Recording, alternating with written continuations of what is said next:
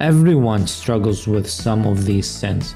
So how can anyone be forgiven and enter the kingdom of God? For example, if someone says they have same-sex attraction, does this passage say that you're homosexual and that's the end of it?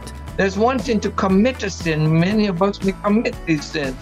But it's another thing to practice these sins, to live in it and make it a lifestyle. And that was what was happening in Corinth.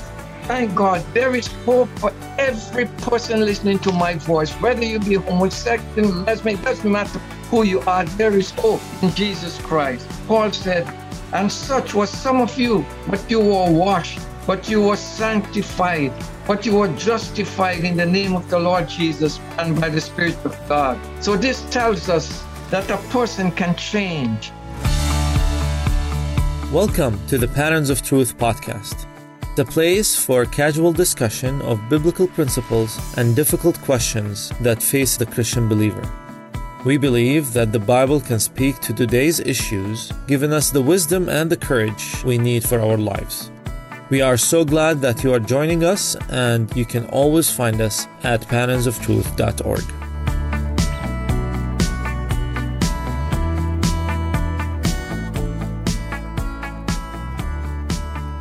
Hello, everyone, and welcome back again to another episode of Patterns of Truth podcast. I'm Peter Kadis, your host for today. And today's episode is part of a series that we have been working on called Being a Witness, a much needed topic for all of us.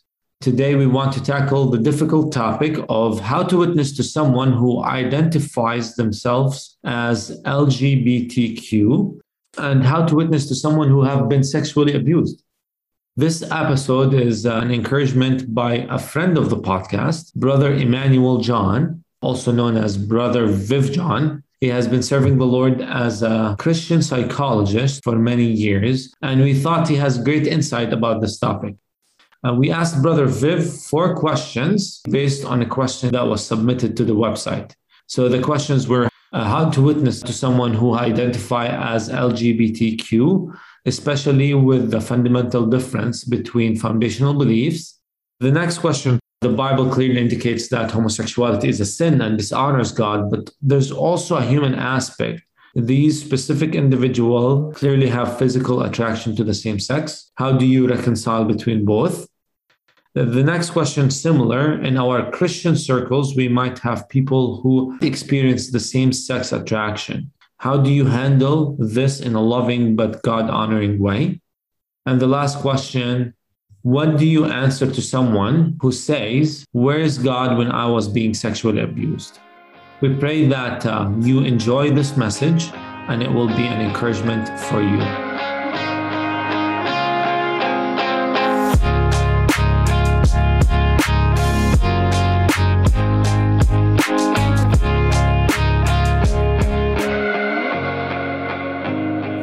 Brother Viv, it's easy to get lost talking about these issues as physical actions and choices versus identities and rights.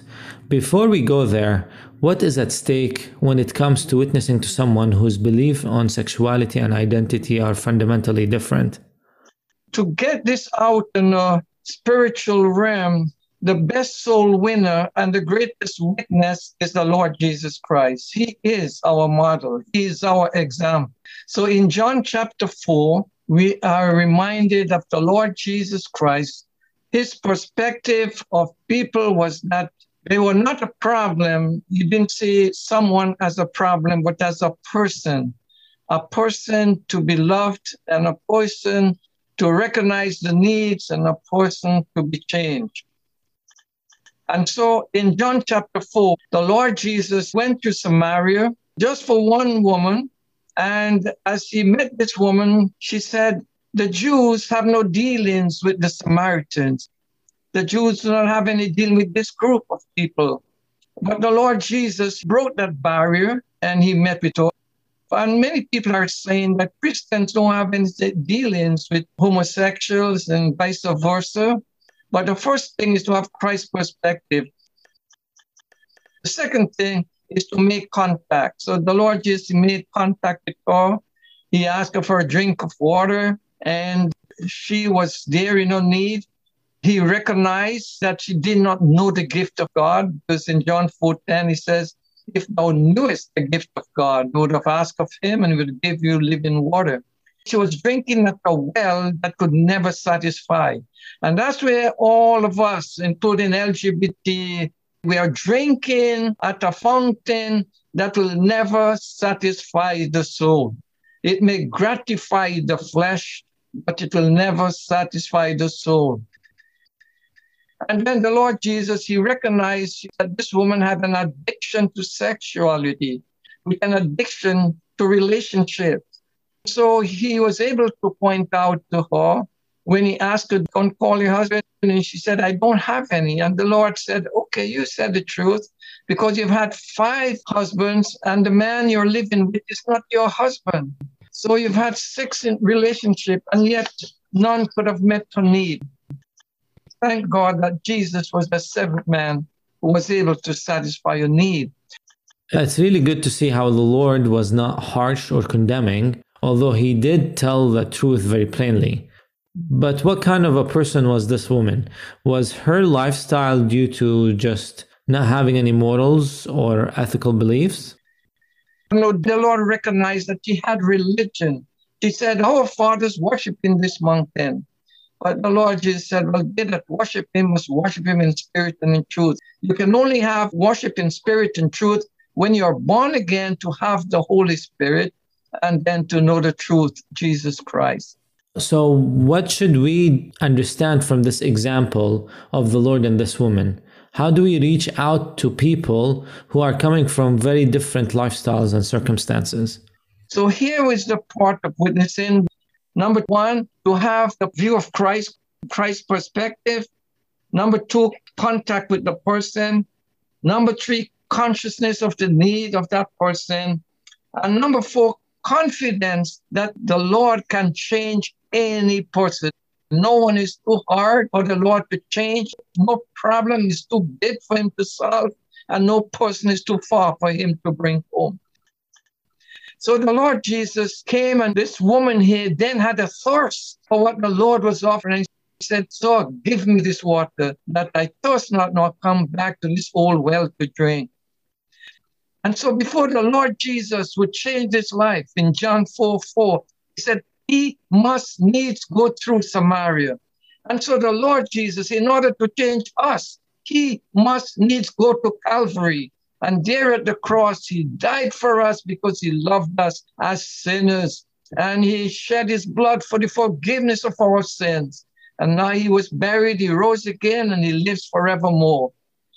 So in this setting, I'm not here to make homosexual, bisexual, or to make them as heterosexual. My goal is to introduce you to Jesus Christ, the one who can change from inside out. Thank you, Brother Viv, for bringing this emphasis. Parents of Truth has the same goal, and we don't want anyone listening to this podcast or reading our articles on the website to feel that we are condemning. We want everyone to know both the love of God and the truth of God's word. With that in mind, what should we do with this cultural moment where everybody seems to be obsessed with identity? People have all kinds of identities, racial and ethnic identities, cultural identities, political identities, and they have gender and sexual identities. What does this mean? How can Christians evaluate these concepts while being a witness to Christ? People are looking for identity. Many are asking, who am I? Where did I come from? What am I doing? What is my life? And the question is sexuality as part of identity? When we use gender identity, we are referring to one's internal sense of being, male or female. According to the Bible, God created us to reflect his image, male and female. Genesis 1:27-28. So God created man in his own image, in the image of God, male and female, he created them. Then God blessed them, and God said unto them, be fruitful and multiply. Sexual identity is an indelible part of what God created us to be. Therefore, Sexuality is to be enjoyed in the marital relationship between the husband and the wife. And the husband, there is a man, and the wife is a woman. Now, according to secularism, that is being too narrow-minded. Christians are too narrow-minded to believe in ultimate truth. And they would say gender no longer means only male and female. It takes into account identity and expression. You just have to keep your focus on what you can see, what you can feel, what you can touch, what you can taste. In simple terms, for these dear ones, if it feels good, then do it. But for the Christian, it is, if it is right, then do it. So what about specific examples from the Bible? What kind of examples or maybe cautions do we read about? How can we understand the danger of following our feelings about gender and identity? Examples from the Bible. There is a difference in the Bible basis. True liberty and true identity is found in faith in God through Jesus Christ. It is found in knowing whom we believe and what we believe, and we believe the truth as revealed in the Bible. On the other hand, gender identity is based on the feelings, cultural, social, seemingly self-gratification, lustful affection, lustful attraction, and lustful ambition. That's found in 1 John 2:16. Paul tells us of sexuality in marriage between husband and wife. That's 1 Corinthians 7. We've seen in 1 Corinthians 6 that temptation to sexual immorality, whether it be heterosexual, homosexual, whoever we might be, we are told to flee sexual immorality.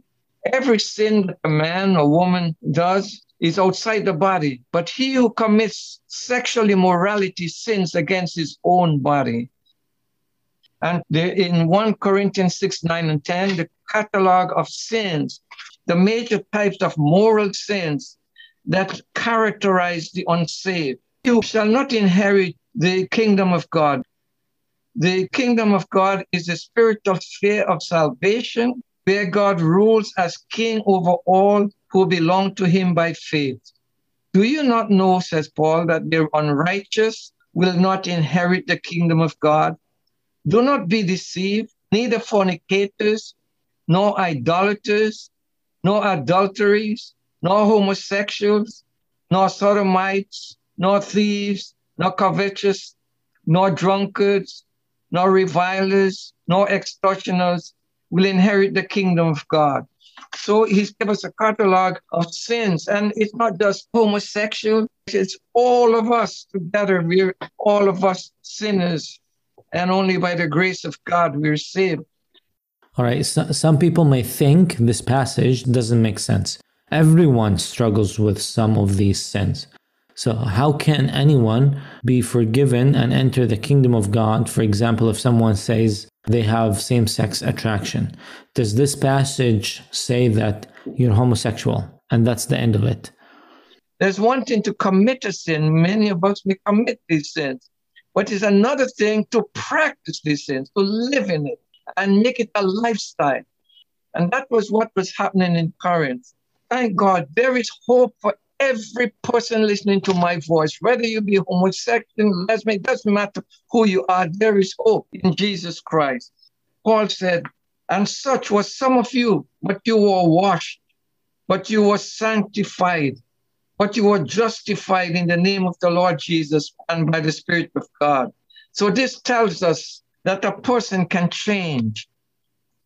I don't want to give any identification, but I was at a camp, and there was a young man that came, and he was to be a counselor, and then they discovered that he had an attraction for men.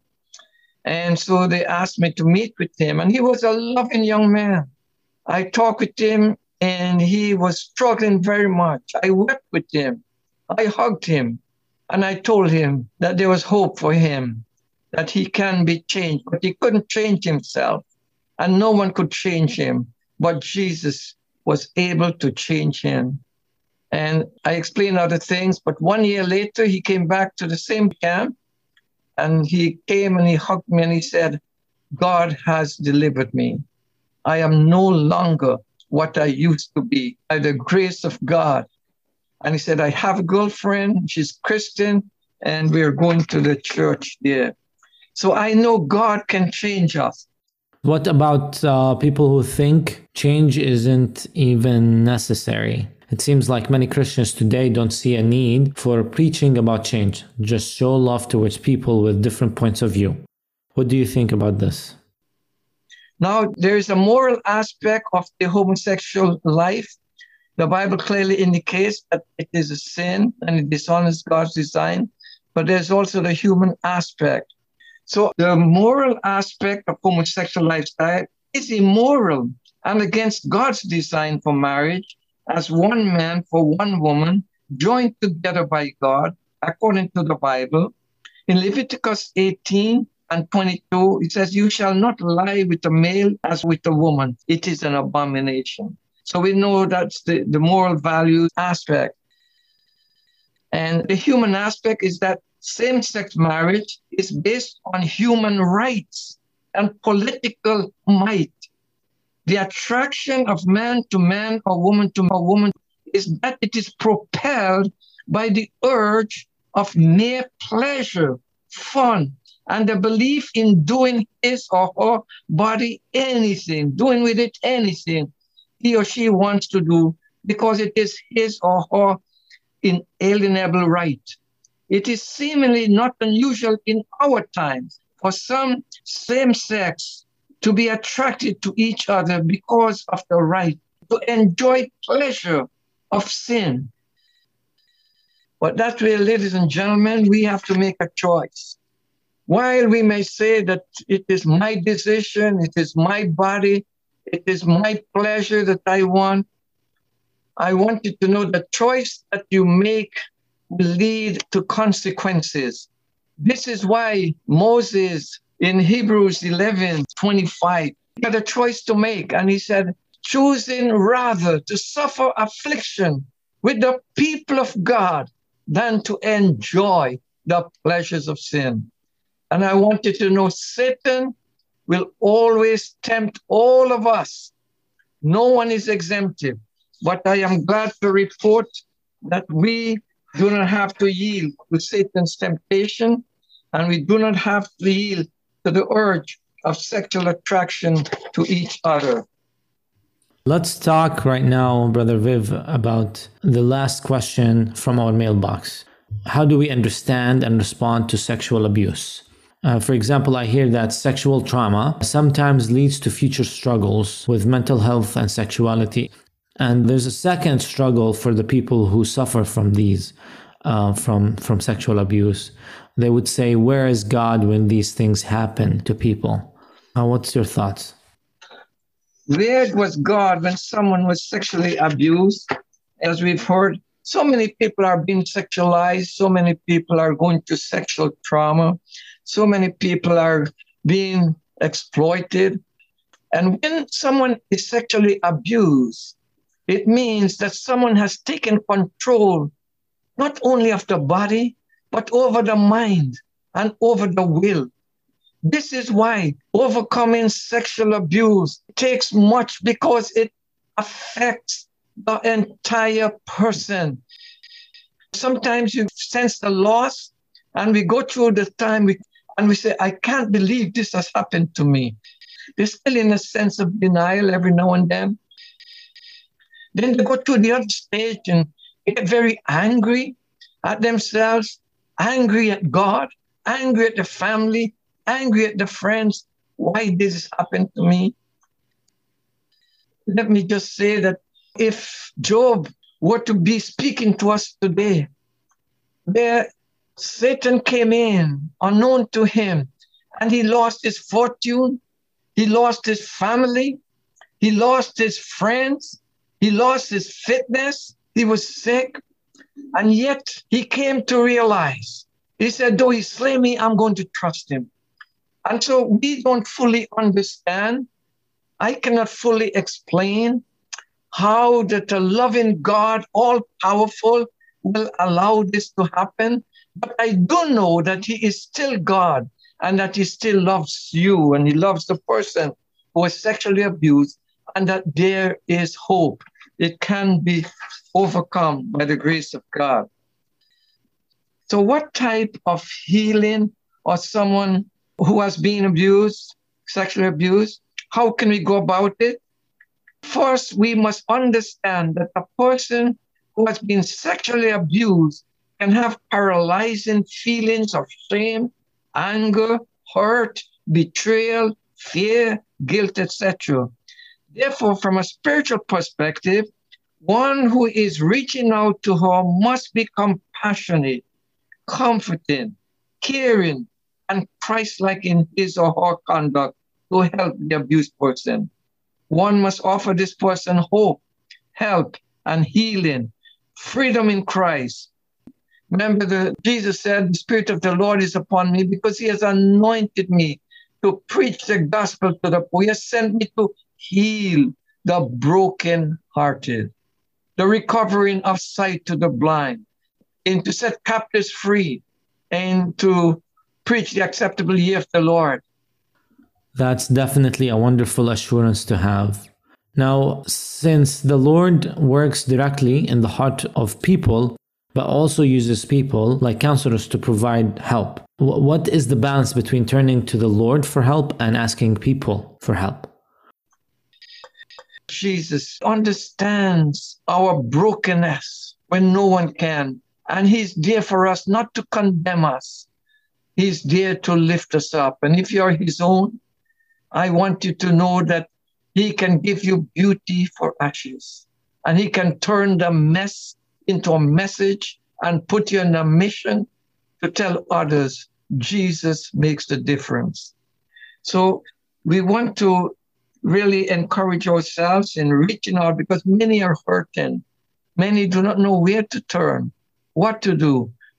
You can, being led by the Spirit of God, reach out in many ways.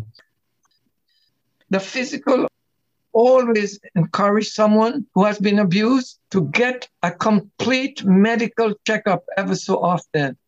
Make sure that the body is in good condition, and to encourage her to do that which is healthy and be there for her. But you need physically a complete medical evaluation. For the mental, work with her on the pain of holding on and the fear of letting go. Many of them hold on to the painful memories and they're afraid to let go. How could I justify my feelings when I'm getting depressed and angry and upset? So they're afraid to let go.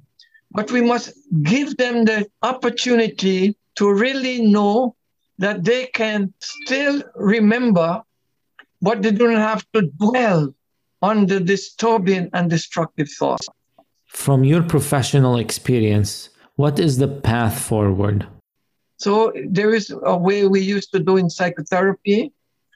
As a psychotherapist, we do cognitive behavioral therapy. And what this simply means is to work on the thought process. Because as you know, the Bible says, as a person thinketh in his heart, so is he or she. And thoughts are powerful. And you can't stop thoughts from coming into your mind. You may not even be thinking about it. And the thoughts will just flow through your mind like a stream. What we want to do is to restructure the thoughts. And instead of focusing upon that which is destructive, we focus upon the thought that is pure and clean and holy. But I want you to keep this in mind. If you meet anyone, you let them know what you think will determine how you feel. And how you feel will influence how you behave. So if we can work on changing the thoughts, and before you do that, you want to release all these things to the Lord. First of all, you want to recognize how great your God is.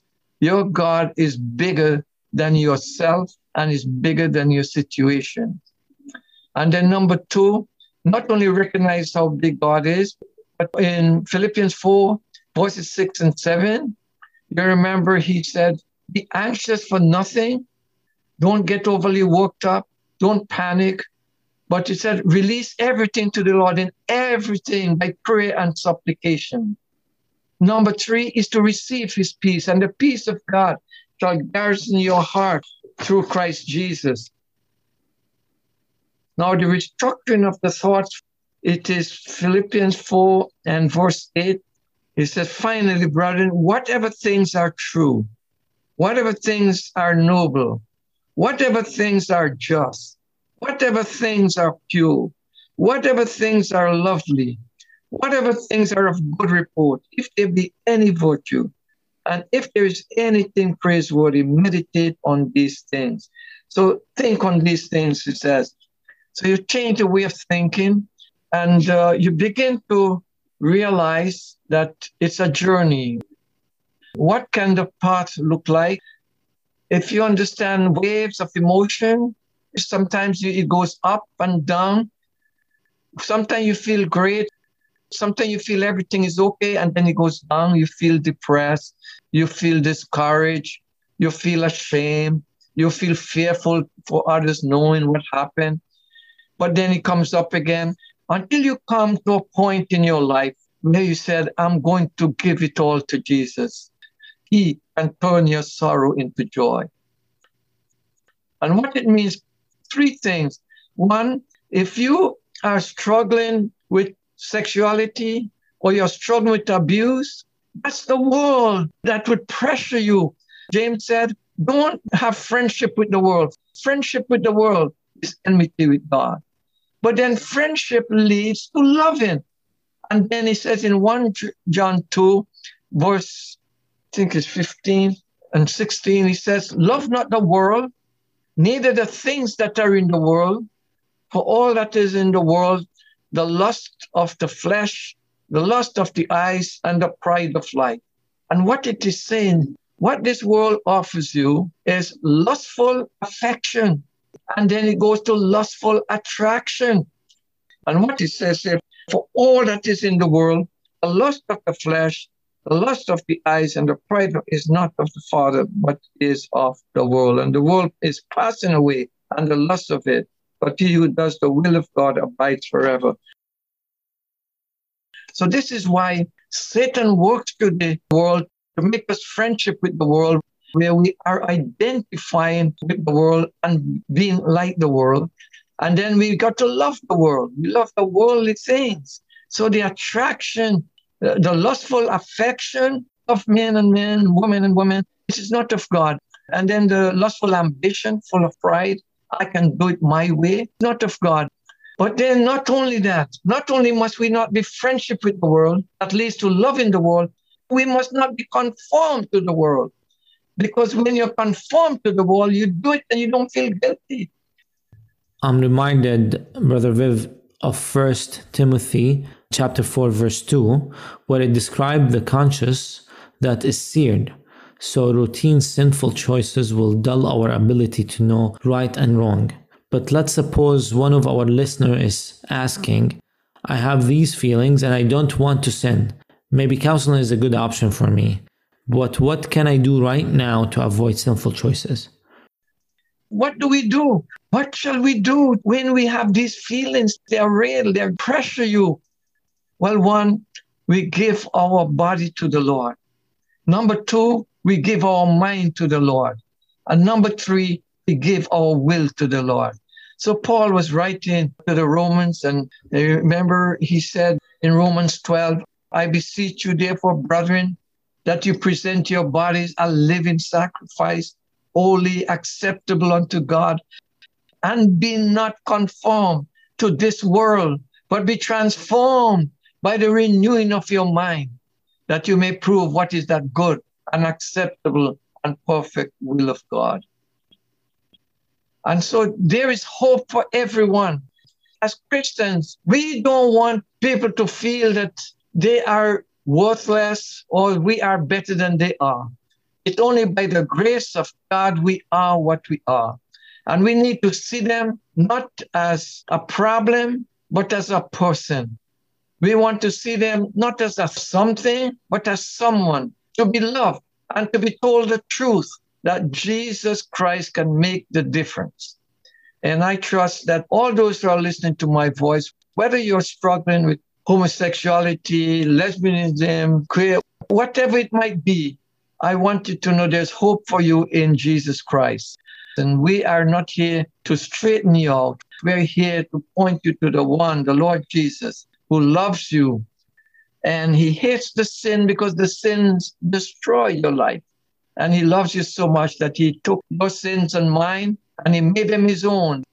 He who knew no sin became sin for us, our sin bearer, and he died on the cross for us. He died on the cross and shed his blood for the forgiveness of our sins. He was buried and he rose again and is alive forevermore.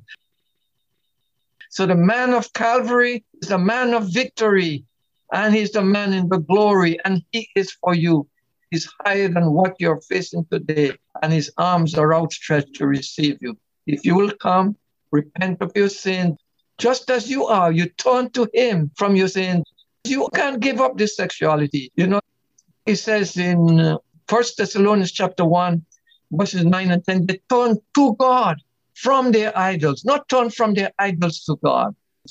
You come in all your need, all your messed up feelings, just as you are to Jesus Christ.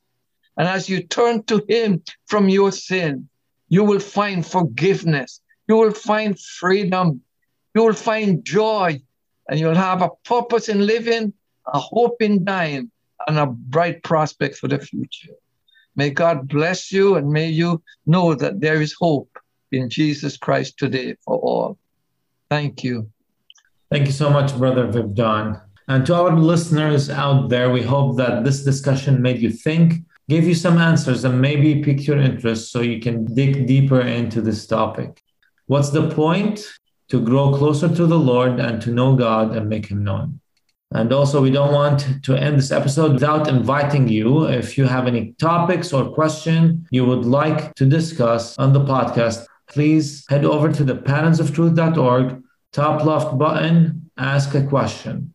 Also, you can leave a comment at the bottom of the podcast. We do read your comments and your question, and we love them. Last and not least, don't forget to subscribe to the podcast. Thank you for listening. Until next time.